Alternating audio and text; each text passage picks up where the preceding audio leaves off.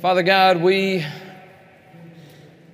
ask for your blessing upon this class. We ask that you would bless each and every heart, each and every mind. Father, bless our ears to hear what you have to say.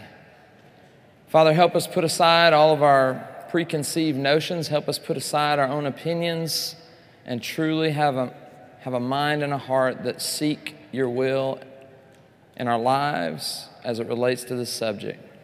Father, we live in a world that is broken, in a world that's hurting, in a world where race is one of the hot topics being discussed and argued about, and there's just so much turmoil, Father.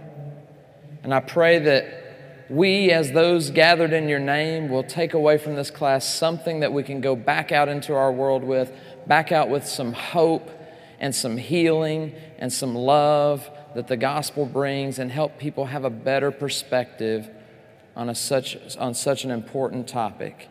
God, we love you and thank you for Jesus, and we pray all this in his name. Amen. Amen. All right, guys, so I don't know why they picked the most blunt and tactless preacher to tackle such a subject, but they did. So buckle up, and I'm going to do my best, okay? And I hope that if nothing else, you come away today challenged. I don't care what the color of your skin is when you're sitting in here today. I hope no matter what color it is, you leave challenged. My goal is not to offend you, but if the truth offends you, so be it. Because it's only when the truth confronts us in such a way that it is offensive to us that we have any chance of change to become more like God. So let's dive into this thing. When you hear the phrase, the first question I want to pose to you guys, raise your hand if you think that at the end of this class, the conclusion will be there is one race. Raise your hand if you believe the conclusion of the class will be there is, in fact, one race.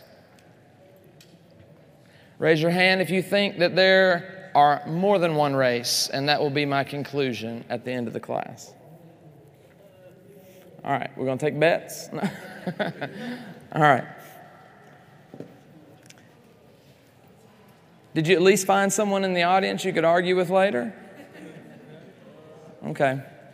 Listen, I want to say this. After the class is over, the likelihood of you misunderstanding me in some way is pretty high. Okay? So do me a favor and commit to not throwing tomatoes at me. Commit to not being angry at me immediately. Be slow to anger. The scripture tells you that. And afterwards, please come talk to me. Please. And I will hear you out. I will listen. I'll seek to understand before I seek to be understood. And I will try to resolve whatever it is that you have a problem with, okay? Because I love you guys. And we all need to hear this message this morning. All right, so what about this question? How can there be so many races in the world if we are all descendants of Adam and Eve? Does anybody feel like they could answer that question adequately to someone who knows nothing about this topic or nothing about God and His Word? Who thinks they could sit down and really articulate the answer to that question well? One person, two persons, three. Okay? We'll see if you still feel that way at the end. All right. The first thing that this question presupposes is that you agree that there is an Adam and Eve and that the story is true, right? And a lot of people doubt that whether the Bible story is true. Oh, it's like this little, just fairy tale, or it's not really a garden, it's not really a tree, it wasn't really a snake, it's just kind of this story. You can't take it for what it says. Adam and Eve, who knows if they're even real? They're just kind of symbolic characters. And the Bible can't be true. Why? Check this out. Because we've already got a problem in the very, very beginning. Who's heard this before? Another way of asking this question is, who's Cain's wife? Y'all know where Cain's wife came from? That's one of the number one arguments that people bring up against the very beginning of the story. When it says, look, Adam and Eve lay with each other, and out came Cain and Abel, and then Cain and Abel did their thing, and Cain kills, but then he gets banished from the garden and from God's presence, and he goes out to a land of, where'd he go? The land of Nod. And when he gets there, it says he knew his wife. Where did that lady come from? Because the only people we're told that are born to this point are Adam, Eve, Cain and Abel, and a guy named Seth. There's no mention of any females other than Eve. So what? Did Cain hook up with Eve in the land of Nod? She go with him? Gross, yeah. Well, look at what it says. If we would just not look for an excuse to throw the Bible away, we might actually learn something from it. Don't believe the first thing you see on the internet when it criticizes something about God. I guarantee you I've seen them about everyone that there can be seen, and I can tell you there's an explanation for them, because if there wasn't, the most cynical person that's ever walked the planet, Macky would not be a Christian today. You just got to read another chapter over. In chapter 5, the story of Cain and Abel and him killing him and marrying his wife's in chapter 4. But look at what chapter 5, the very next chapter, says the days of Adam after he fathered Seth were 800 years. This is an old dude. Okay? That's a discussion for another time. There's an explanation for why they lived so long, but I'm not going to talk about it today. And he had other sons and what? Well, okay. So now we got an answer where Cain's wife came from. But then what's your next question? Well, okay, he had daughters, but what does that make her to Cain? Oh, snap. So now the guy, where's the gross comment? Gross, right? This is a different world. It's a different time. How else do you think that the world would ever be populated from one man and one woman? They have to marry their relatives. It says, thus all the days that Adam lived were 930. If you add the 130 before and the 800 that he lived, you get 930 years, and then Adam dies. And that begins the account there in chapter 5 of all his descendants after that. But I want you to check this out. We're talking about incest, right? Is the Bible okay with incest? Who says yes? Who says no? Ain't no time for it no more, brother. Ain't no time for it no more. Okay. All right. You're right, though. There was a time for it when it was not considered against God's law, and I want you to see that. So incest is bad today. Yes, I'm not promoting going and sleeping with your sister. Don't misunderstand. But here, it was not the same circumstance. It was not the same context. And God was okay with it. We have to decide, if we're going to be different, that we're going to let His Word be the thing that sets us apart from everybody else. See, you can concoct all kinds of theories, all kinds of opinions about race and about how we're supposed to interact in the world. And you can listen to the media. You can listen to CNN. You can listen to Fox. You can listen to how everybody wants to tell you what you should do and how you should do it. Or you can say, you know what?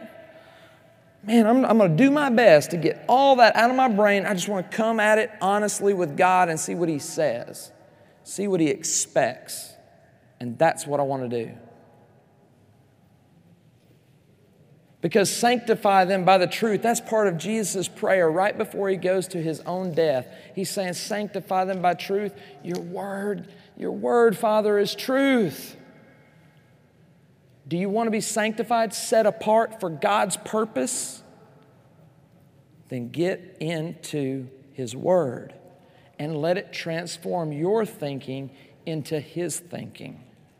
If you're off, don't try to force fit His Word into your thinking. Adjust and allow it to transform you.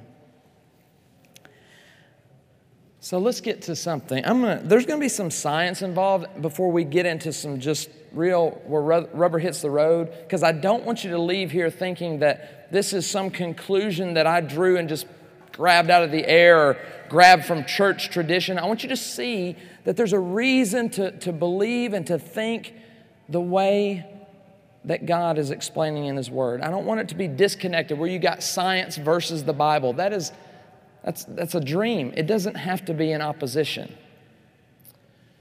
In Genesis and in Exodus, lots of cool stories, right? We get the beginning of everything in the first 11 chapters of Genesis. You get to Exodus as Moses is doing all this cool stuff. But it's not until 2,500 years down the road that God puts in the law that says, don't mess with your sister in that way. Don't get it on with your relatives, your close relatives. Put some distance between that thing. Second, third cousins may be okay. All right? But don't be playing around too close to home. Okay? It's not till 2,500 years later. Why? They maybe didn't know why at the time. They may say, well, why can't, we used to be, she's so good. You know, you got the Marsha Brady syndrome going on that Greg always had. But here's the reason we now know scientifically that mutations over that 2,500 year span increased exponentially. Mutations in these things that make up our genetics up, called genes, mutations started forming increasingly so. And so now, the reason that incest we know is a bad thing, if you get it on with your sister and y'all have a baby, that thing's going to come out with 8 heads. It doesn't work right because the mutations are too heavy. You've got to spread them out from inside the same pocket of genes. God knew that, though. Isn't He smart? He knew it, and his timing was perfect. But then, notice how every time I solve one problem, another one pops up. What's the next problem? Why is there mutations? Isn't that a flaw in creation? What, God didn't know how to make it without mutations? Right? That could be your issue. There's an answer for that as well. And it comes, though, by us being committed to the truth of God's Word is what's going to set me apart and give me the proper perspective. And this is something kind of easy to remember. Remember the 7 C's of the Bible. The 7 C's of the Bible tell you the entire story from beginning to end. The first C, of course, is creation. Then we get the entrance of sin in the world. We call that corruption. The third one is catastrophe. What's that, guys? The flood. Yeah, the flood was the catastrophe. The ark was not. But ark was good news. All right. The confusion. What's that? Chapter 11 of Genesis. What is it? The Tower of Babel, where God steps down and says, enough is enough. I told you to go out, spread out, and fill the whole earth. And what'd you do? You hunkered down in one place, and you're trying to make a name, not for me, and do what I told you to do, but you're trying to make a name for yourself. So He says, enough. Because if I let them keep doing that, nothing will stop them. They'll be able to do anything. The problem is they're not just doing anything and great things for me. They're doing it for themselves. They're going to hurt themselves. They're going to kill themselves. So God says, I'm going to confuse them. Seems like a mean thing to do till you realize if He hadn't done it, they would have hurt themselves worse and went further away from Him and less dependent on Him. So He steps down and He says, all right, bang. And now, that side of the room spoke Chinese, and this side of the room spoke Japanese, and this side of the room spoke English, and this side of the room spoke German. And y'all are like, what just happened? What are you saying? Can you imagine that day? Your friend that you were normally talking to suddenly is like, and you're like, are you okay? Smack. And then he still talks that way. There's nothing you can do about it. But then you get the explanation and you understand God has done this. And he is forcing you into the way that he set you out to begin with, to spread out and fill the earth. And so what do? You pocket up with those people. And you go to the distant land, and you go to the other distant land, and you go to the other distant land. The Germans went to Germany. All right, I'm oversimplifying. But this is what happened, guys. They spread out. And what did they do genetically? They took those genes with that little group of people. They went off by themselves, and they started getting it on in their community. But they were missing these genes here. Likewise, these guys, all the different groups of people had their own population of the gene pool that they had working with, and it produced all these beautiful differences over the course of thousands of years.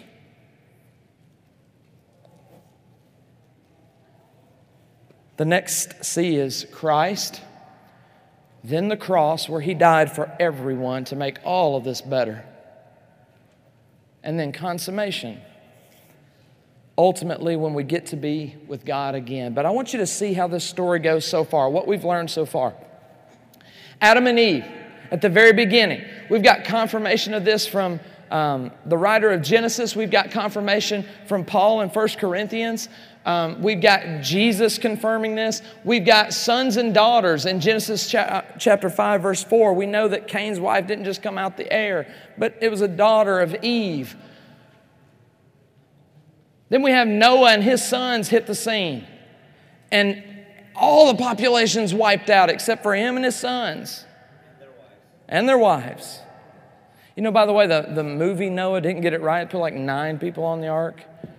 What are they doing? How do you miss that? It's 8 people on the ark. Says it. You're making the movie about it, and you didn't get the number. Anyway, I digress.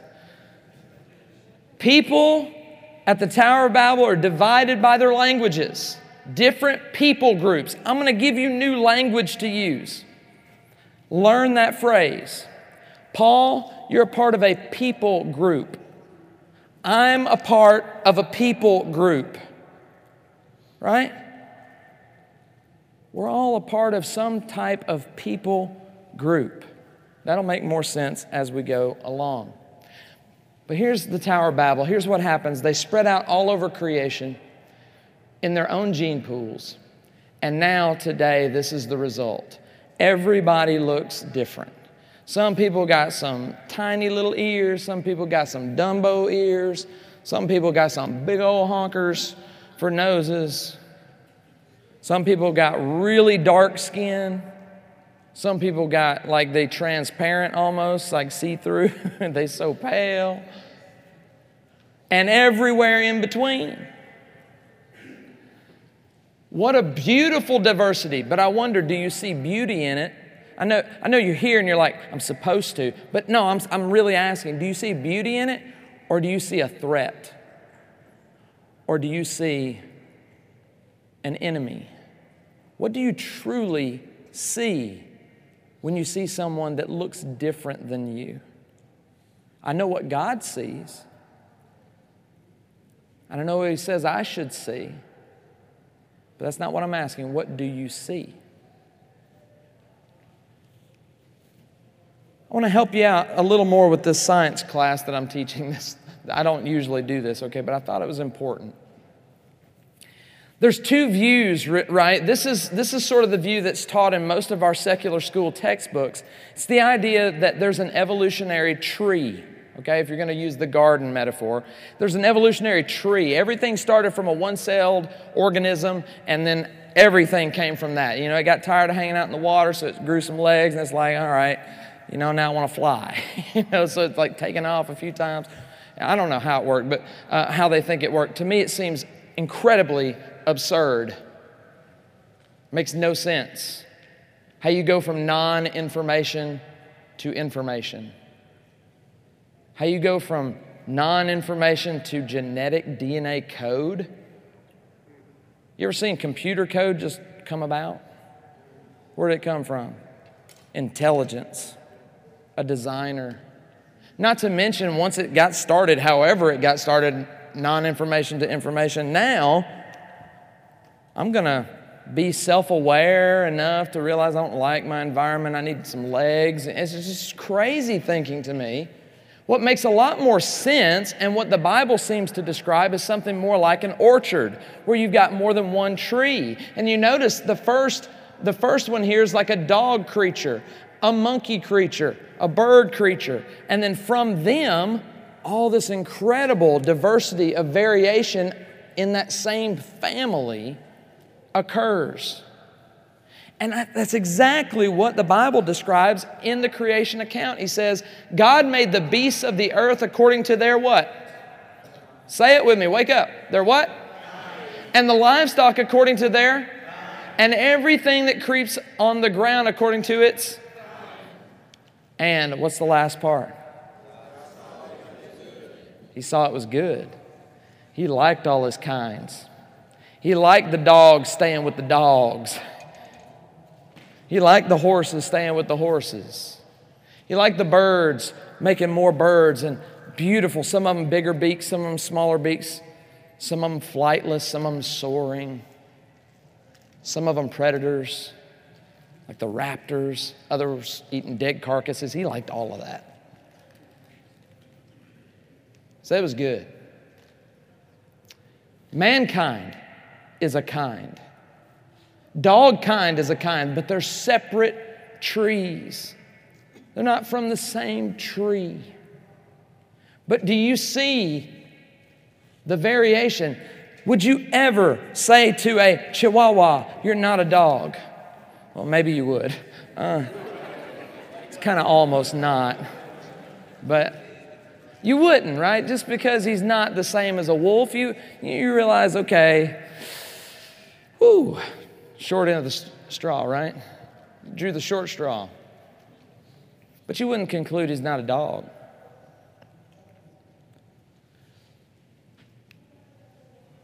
National Geographic's figured it out a long time ago. I forget what the date on this is. This is, I can't even read that, guys. I don't know. We'll look it up later. Anyway, a long time ago, they had a cover that said wolf to woof. And they finally mapped out the genome of the wolf and the puppy dogs, domesticated dogs. And they realized they all point back to that one ancestor, the wolf.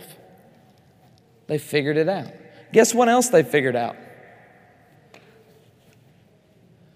They figured out that so many of this happens this way, and we can map it out just like this, but we never have any cross species. We've never found evidence that a horse came from a dog, ever. We've never observed what we call missing links. Everything that's called a bird still looks like a bird, right? We don't see the half bird, half monkey. We don't see them. There's no evidence for them. So science again and again says, look, family stays with family, family stays with family according to their kinds, which God had figured out a long time before the genome was even discovered. And you say, well, if that's true, the puppy, why can't he now produce a dog? Or a wolf, I should say. And the reason for this is, and I'm almost done with the science lesson, but when you pass down these genes and then there's breeding between that new set, and then they pass down some genes, there's breeding, and it keeps going down, down, down, down, every single time information is lost. Every single time. And you can never add that information back in without reaching back up and bringing the one that has the information down into the equation. Does that make sense? Here's how it works. This is oversimplified, but this is how it works. If you were to guess, these are symbols for your genes, okay, that make up what you're going to become. If you were to guess which line, there's 5 lines up here. If you were to guess which one describes, let me catch up here, which one describes the wolf? What would you guess? You think the top one? Why? They're all the same? It's a good guess. It's as good as any guess, I guess, except it's wrong. No, here's why. This is going to be really cool to you. The bottom one is the wolf, and here's why. Because it has, remember, it's the one that everything came from as far as dogs are concerned. So it has to have every one of the options. It has to have a capital and a lowercase a. It has to have a capital and a lowercase b. It has to have all of the information. So now, given that understanding, which one do you think is the Chihuahua? Well, that would be true, and it could be true, but we're going to give him the lowercase ones, okay? Because he's the Chihuahua. But you get the idea, right? You can't go from the Chihuahua's information and come out with any part of a capital letter. So if the capital letter represented long hair, you would never, from a lowercase animal, get long hair. It would always be short. We figured out these animals, but now we still struggle with man. We still got people teaching that it went from monkey to upright. When in reality, what God says we need to be doing is getting down on our face and surrendering to the one who's given us truth and life at the cross. Look at this. God said, let us. You know the Hebrew word there? I've heard people teach that means Jesus was there, and he was, okay? But that's not really what the language means here. It doesn't mean like Father, Son, Holy Spirit. Even though that's true, it's not really what's being said here. You know what it's saying? It's saying let us, that Hebrew word, it represents what's called the plurality of majesty. Like it's a way of saying how awesome God is. Like you can't encapsulate it in a word. Let us, in all our greatness, make man in our image, after our likeness. So what kind are we? If the Chihuahua, what kind is he? What's the Chihuahua? This is an easy question, guys. What? He's a dog, right? What's the wolf? A dog, okay? Not a frog, dog. So what are we then?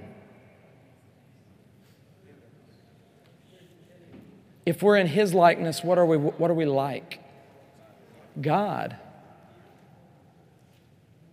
We have his likeness. We're his kind.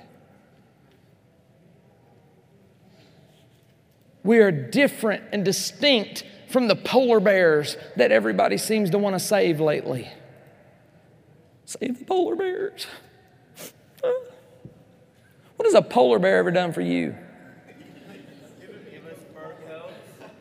Man, polar bear. Man, you see all the cute commercials with the Coca-Colas about the polar bears? Yeah, you give them a Coca-Cola, they're going to eat you and leave the Coke.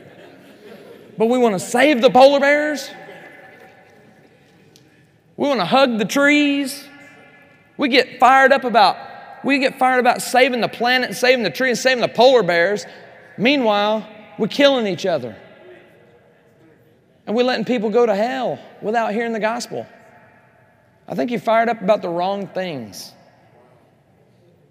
Get fired up about what fires God up. And let's get busy. And so here's the end of the line on this. Adam and Eve, of course, would be represented down there because they've got all the information. So the original DNA recipe, Adam and Eve pour out to the rest of us, and that's where the idea of diversity comes from. And scientifically, it's already been proven it wouldn't have taken that many generations, maybe even just a generation, before you would start to see significant diversity. Now imagine that multiplied at the Tower of Babel the way that it was. Do you know, these are not my words, okay? This is out of a textbook, so These words are, who wants to be called a caucasoid? Don't call me a caucasoid. And I'm not going to call you a negroid. What is that? It sounds like something dangerous, you know.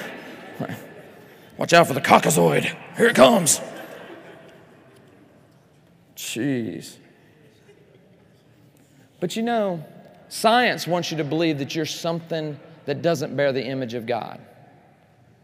The world wants you to believe that you're nothing more than a product of your environment and your chemicals and your processes going on inside you. And God says, no, I gave you a mind. I made you in my image. Now, who are you going to serve? Who are you going to listen to? Will you let my word set you apart? Do you know there's only 0.2% difference from any two human beings on the planet? You say, oh, I don't think that's right. Well, that's because you're only looking at one thing. That's all you're looking at is this outside thing. Most of you ain't outside. 98% of you is on the inside. Your stomach, your bladder. Your bladder is like my bladder. Your blood is like my blood. Your lungs function just like mine do. 2% difference. 2. And of that difference, of the 2% difference, there's only 0.012 that have to do with just the external appearance. The other 2% includes everything about you. There's only 2% difference. Yeah, that's right. Not 2%, 0.2%. I keep leaving out the point. Thank you. It's not 2%, so it's not 98%. I got lost. My fault.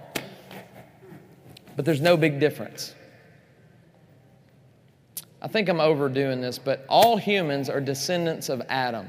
They all have the same color skin pigmentation. Do you agree? It's true.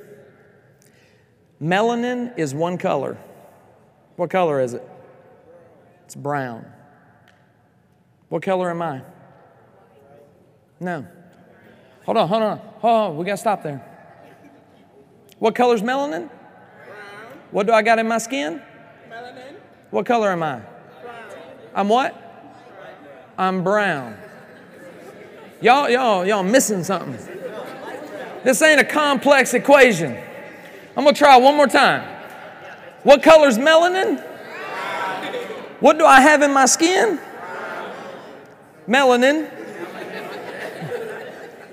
What color am I? Hallelujah, I'm brown. Everybody in this classroom is brown. Now some of y'all are dark brown.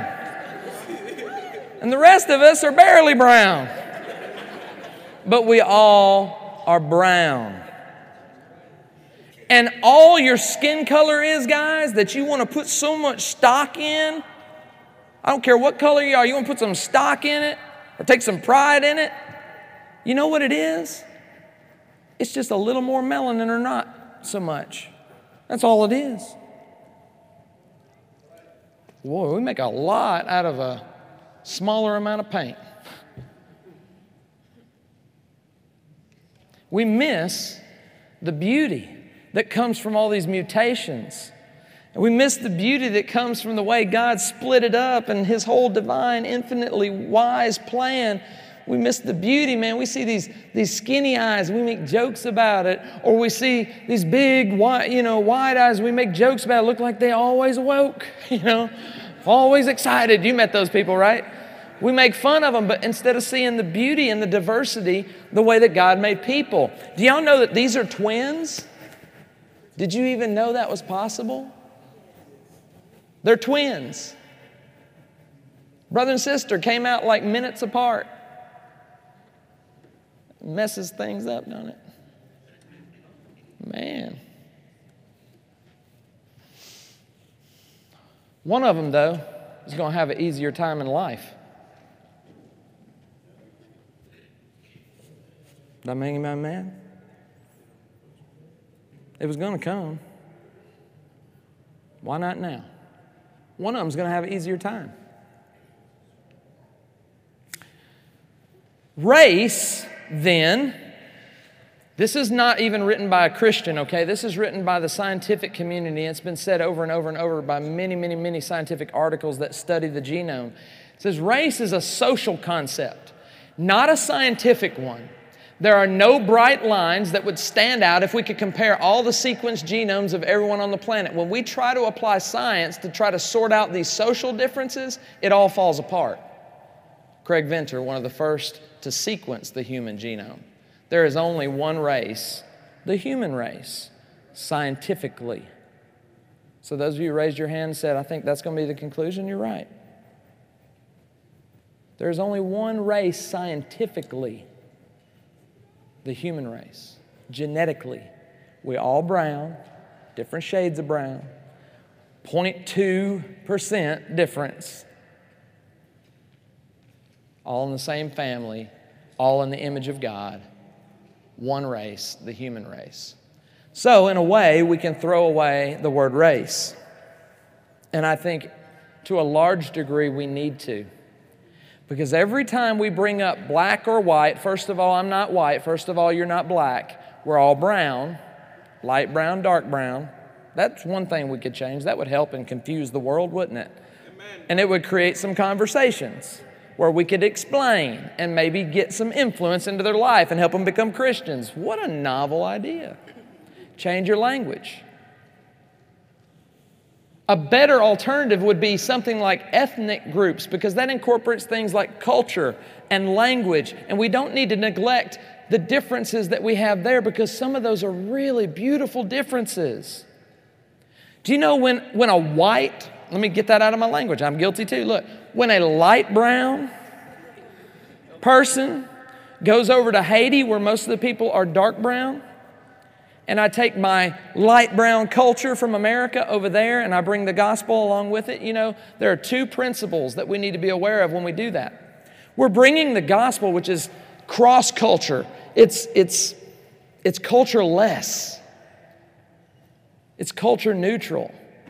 But it comes there, and there are two principles I'm going to teach you. One is called the pilgrim principle. So when I bring the gospel to Haiti, and something about the gospel, the kingdom culture, violates Haiti's culture, or Haiti violates the kingdom culture, they've got to stop doing it.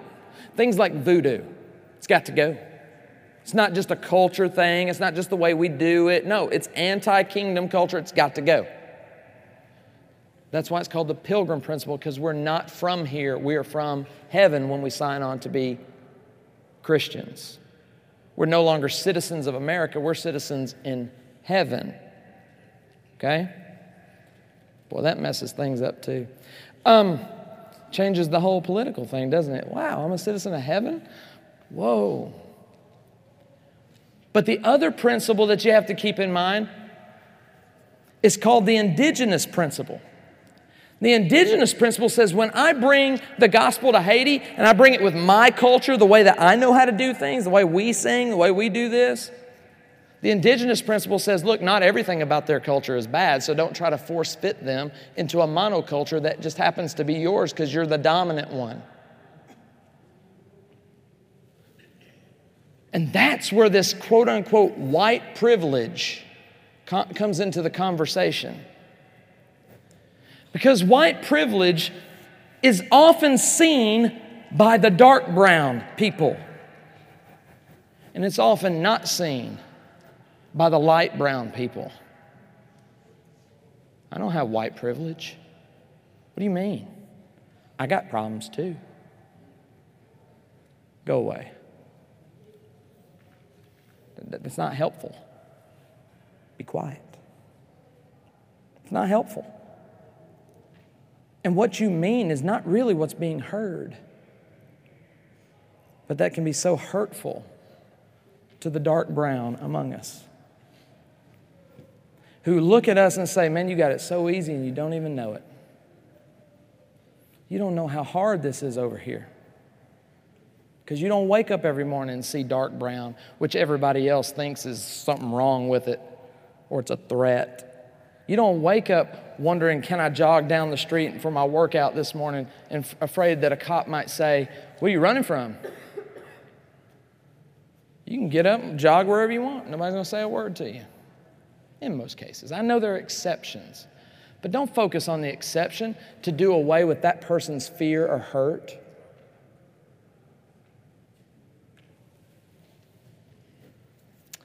Let me help you. You say, I'm not racist. Why am I even in this class? He's just preaching to the choir. I doubt that. I'm pretty convinced that probably a little bit of racism is present in most of us in the room at some level. Doesn't need to be. And if I ever detect it, or if you detect it in me, tell me it's got to go, because it's not of Jesus. Answer this question. According to the Bible, which impending marriage does God counsel against? Which one? Huh? You sure? Which one of these marriages has to go? Cannot happen according to God.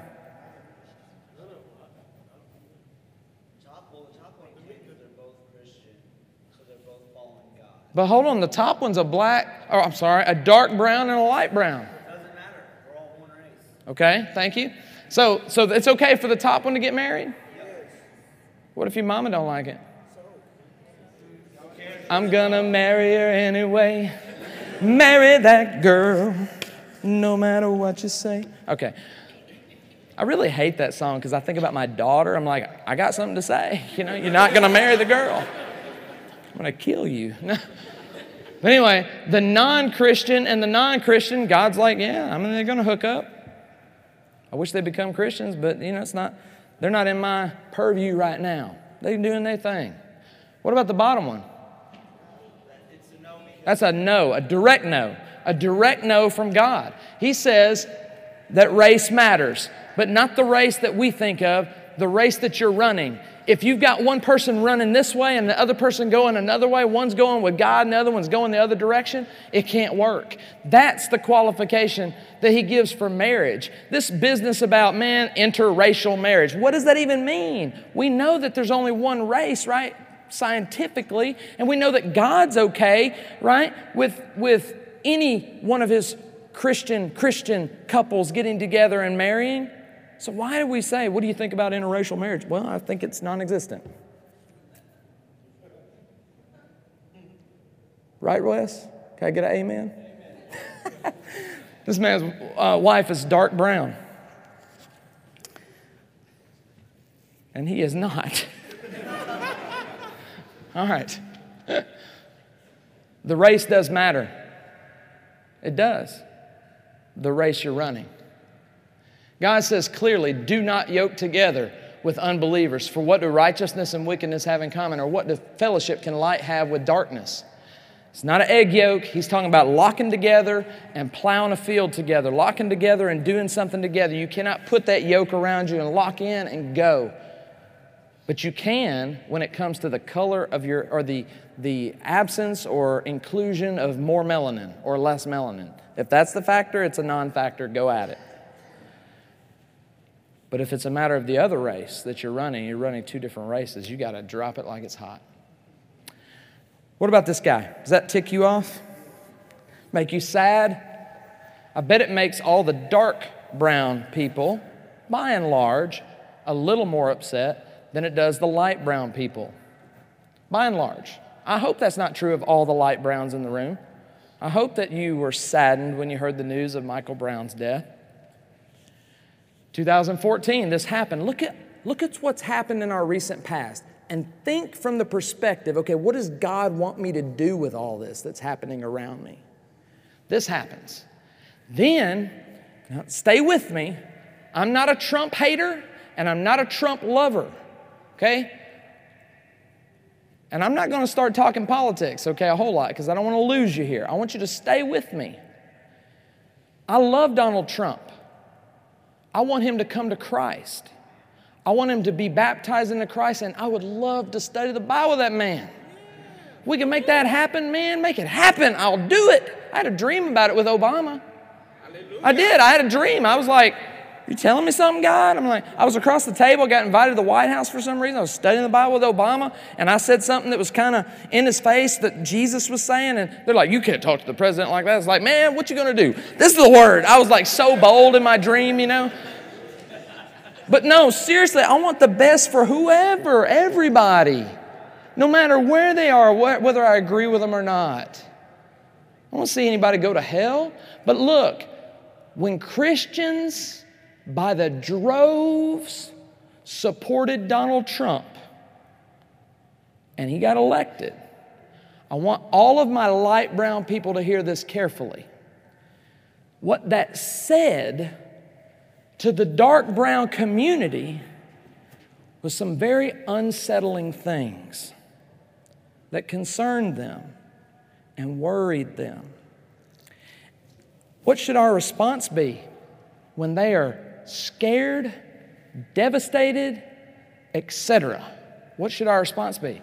Well, let me tell you how you've looked at his policy all wrong, and let me tell you the statistics say, and no, that's not how it goes. That ain't going to help. When's the last time you convinced someone on the opposite end of the political spectrum to come your way? It's a pipe dream. Understand, Michael Brown killed, Trump elected, thousands of Confederate statues. We started bickering about whether they should be taken down and destroyed or whether they should be put into a museum so we can learn from them.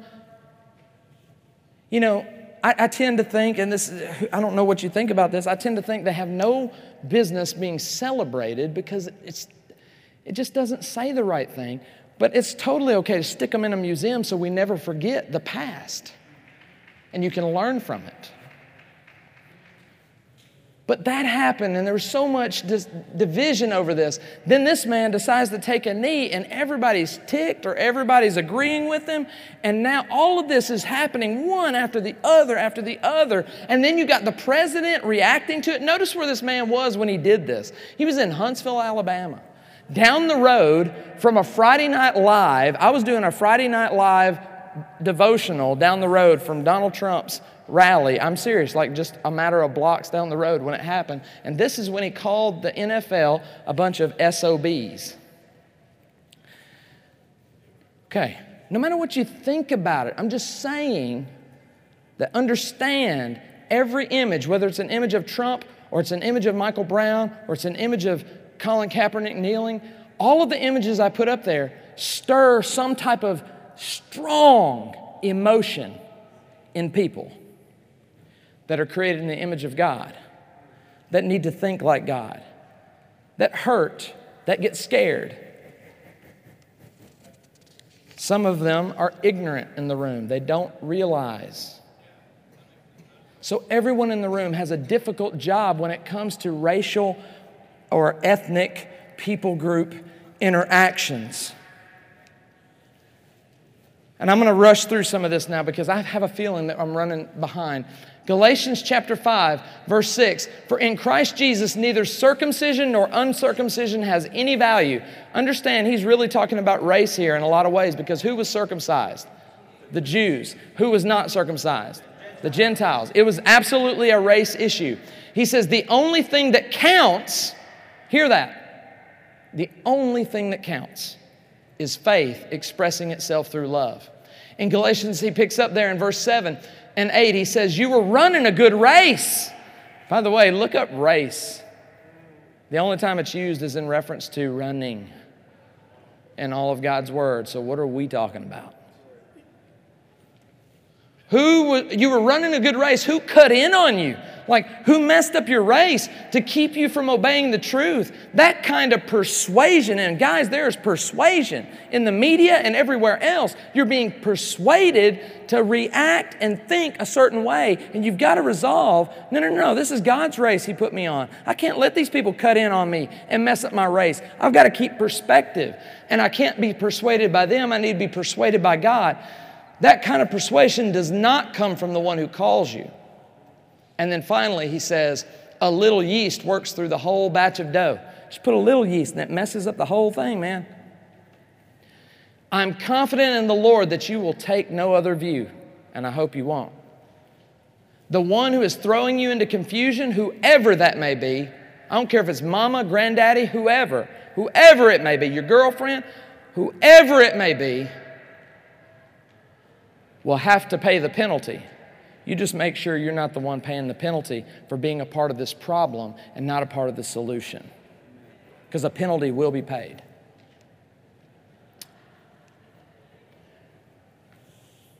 Remember that? Some of you got ticked at that. Some of y'all were legit like, please don't shoot me. How do we react? Here's what the light browns I heard personally. I'm not making this up. Here's what the light browns I heard say. I'm not racist. That's not about me. All cops aren't bad. It's better than it used to be, guys. Come on, dark browns. It's better than it used to be. You're not the only one suffering. Get over it. I heard all of those. And none of them are helpful. Not helpful.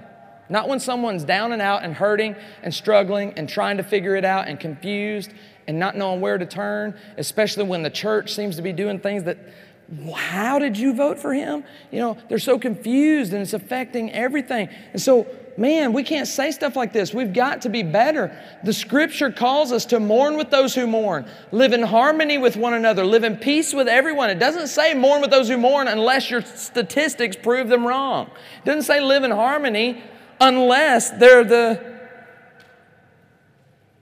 unless they're a different skin shade. Live in peace unless they're a different political party. Then it's okay to duke it out. I thought, man, we got to have something from this man today. Tomorrow's is celebrating his birthday, right? To ignore evil, MLK said, is to become an accomplice to it.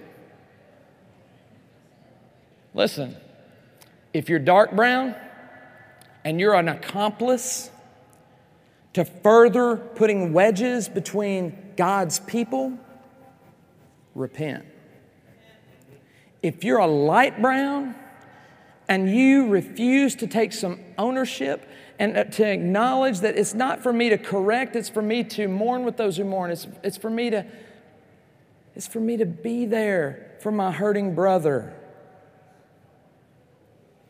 Man, if that's not been you, repent. And if you have stood idly by and watched and said it has nothing to do with me, MLK, you might disagree with him, but I tend to agree. He says you're an accomplice. You got to stand up and speak for God into every dark place, into everything that's of the devil. And racism is of the devil. Isaiah 58:10, if you spend yourselves on behalf of the hungry and satisfy the needs of the oppressed, then your light will rise in the darkness and your night will become like the noonday. You believe that? Find the oppressed among you, whoever it is, wherever they are.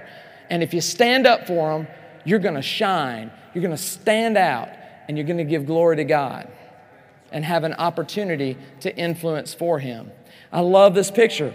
If you're ignorant about your quote unquote white privilege, I love this. What's the matter? It's the same distance. Be aware. Be aware of each other's struggles. Share it with each other openly so that you can be the family that we talked about that loves just like Christ loved you. Remember the story of the neighbor, the Good Samaritan? What did Jesus say? These are, by the way, the two most important commandments in the whole book. He says, love the Lord your God with all your heart, with all your soul, all your strength, with all your mind, and love your neighbor as yourself. Wow. Who was the neighbor in the story? Remember the context? This is the Good Samaritan story. Who was the neighbor? The one that was looked down on because of his race, the Samaritan. He was considered nothing, an outcast.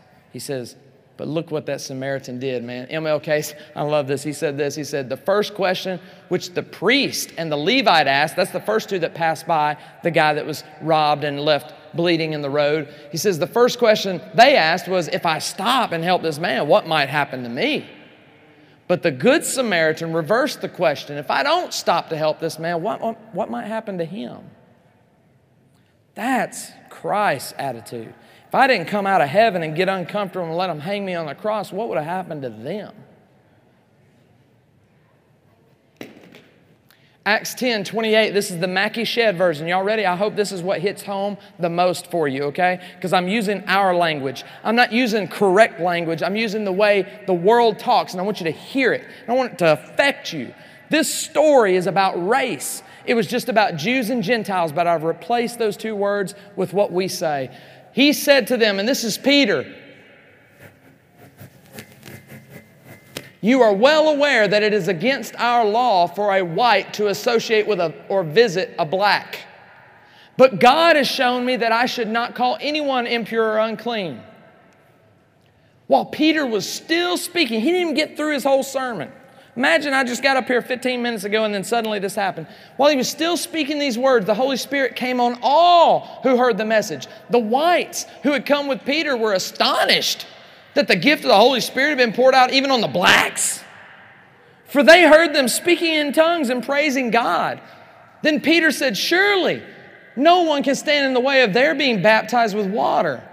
They've received the Holy Spirit just as we have, so he ordered that they be baptized in the name of Jesus Christ."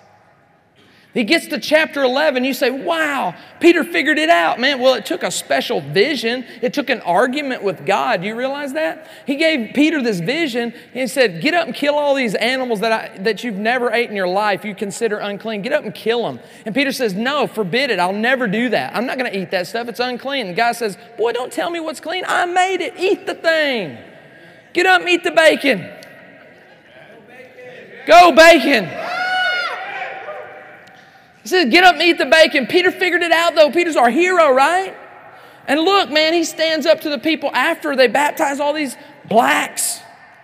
After they baptize all the blacks and the whites have to eat their words, it says, the apostles and the believers throughout Judea heard that the blacks had also received the word of God. So then Peter went up to Jerusalem. The whites criticized him and said, you went into the house of the black men and ate with them? Starting from the beginning, Peter stood up and he defended his position. He defended the black people, the Gentiles. You follow me? But Peter is not so much of a hero. Doesn't take too long. And I want to read you this. We're almost done, guys. Listen to this. In Galatians 2, Paul has to get on to Peter, the same hero that stood up and did it the right way. Man, he baptized everybody in spite of their color, in spite of their race. He says, when Cephas came to Antioch, Paul says, I had to oppose him to his face. This is after this happened. Because he stood condemned. Peter stood condemned. Hear that. For before certain men came from James, he used to eat with the Gentiles. He used to eat the bacon. But when he arrived, he began to draw back and separate himself from the Gentiles because he was afraid of those who belonged to the circumcision group. The other Jews joined in his hypocrisy. So Peter was a bad enough example. Everybody started doing the same thing he was doing. He drifted away from the truth and he drifted others with him. And then he says, even Barnabas was led astray. And when I saw that they were not acting in line with the truth, remember what sets us apart? The truth sanctifies us. It says, when I saw they were not acting in line with the truth of the gospel, I said to Cephas in front of them all, you're a Jew, yet you live like a Gentile and not like a Jew. How is it then that you force these Gentiles to follow Jewish customs? He challenged him to his face in front of everybody. Imagine how embarrassing that was. Are you willing to stand up and do that? Are you willing to stand up for the truth in the face of criticism and stand up for your dark-skinned, your dark brown brother? Come on, light brown brothers. What are we going to do? And vice versa, guys. You know the day is coming.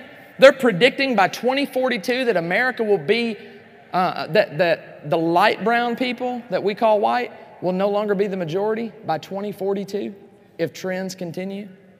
So man, when these roles flip, what are we going to do for each other? And finally, Paul says this in Ephesians chapter 2, and I want you to hear this. I want this to be, this is what shapes the way you think about race. Who believes in the gospel? Raise your hand. Who believes it's good news? Do not cheapen it, because this is what the gospel came to accomplish. It wasn't just for you, it's for everybody. Look at what he says.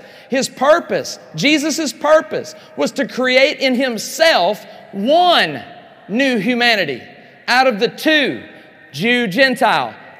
Today, black, white, light brown, dark brown. One new humanity out of the two, thus making peace, and in one body to reconcile both of them to God through the cross, by which he put to death their hostility. What did the gospel do? It killed the hostility. What can it do today? Do you believe it? Can it kill the hostility? Are you going to participate in continuing the hostility? No. You better not continue that hostility. You better stand up for your light-skinned brother, and you better stand up for your dark-skinned brother. There are brothers. The gospel demands nothing less. I'm done. Drop the mic. Love you guys.